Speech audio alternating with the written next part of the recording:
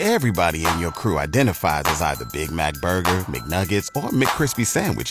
But you're the Filet-O-Fish Sandwich all day. That crispy fish, that savory tartar sauce, that melty cheese, that pillowy bun. Yeah, you get it. Every time. And if you love the Filet-O-Fish, right now you can catch two of the classics you love for just $6. Limited time only. Price and participation may vary. Cannot be combined with any other offer. Single item at regular price. Ba-da-ba-ba-ba.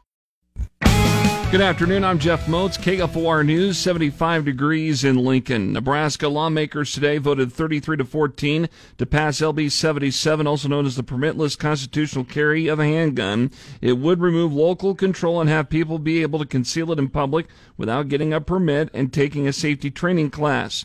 The sponsor of the bill is Gordon Senator Tom Brewer. A constitutional right is just that, a right. It is not a privilege that you're given. An amendment in the bill would create a new crime for concealed carry owners who commit dangerous misdemeanors, and now heads to Governor Jim Pillen's desk to be signed into law. A road rage incident early this morning lands a 59-year-old man in jail. Lincoln Police Captain Todd Cutzian says that a 34-year-old woman was at 65th and Holdridge heading west when a black SUV driven by 59-year-old Daryl Stokebrand hit her from behind. The woman had slowed her vehicle down to about 10 miles per hour as she approached 48th and Holdridge to allow the other vehicle to go around. However, it began to push her vehicle. The other vehicle eventually pulled alongside of her, sideswiping her vehicle, and then stopped in front of her. Captain Cutzian says that Stokebrand got out of his SUV, walked up to the vehicle, and soon realized it was not someone he knew and offered to pay the woman for the damage before leaving. Stokebrand was later arrested in a traffic stop near East Cherrywood and Cherrywood Drive. Stokebrand was arrested for terroristic threats, use of a deadly weapon to commit a felony, and attempted second-degree assault.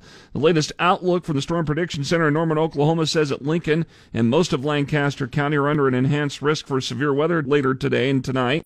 The enhanced risk extends up to Omaha on east into western Iowa and as far south as northeastern Kansas and northwest Missouri. Far northern areas of Lancaster County are still in a slight risk for severe storms. Keep it tuned to KFOR throughout the day for the latest weather information. So showers and thunderstorms likely later today. Some of those could be on the severe side. We'll see a high around 82. I'm Jeff Moats, KFOR News.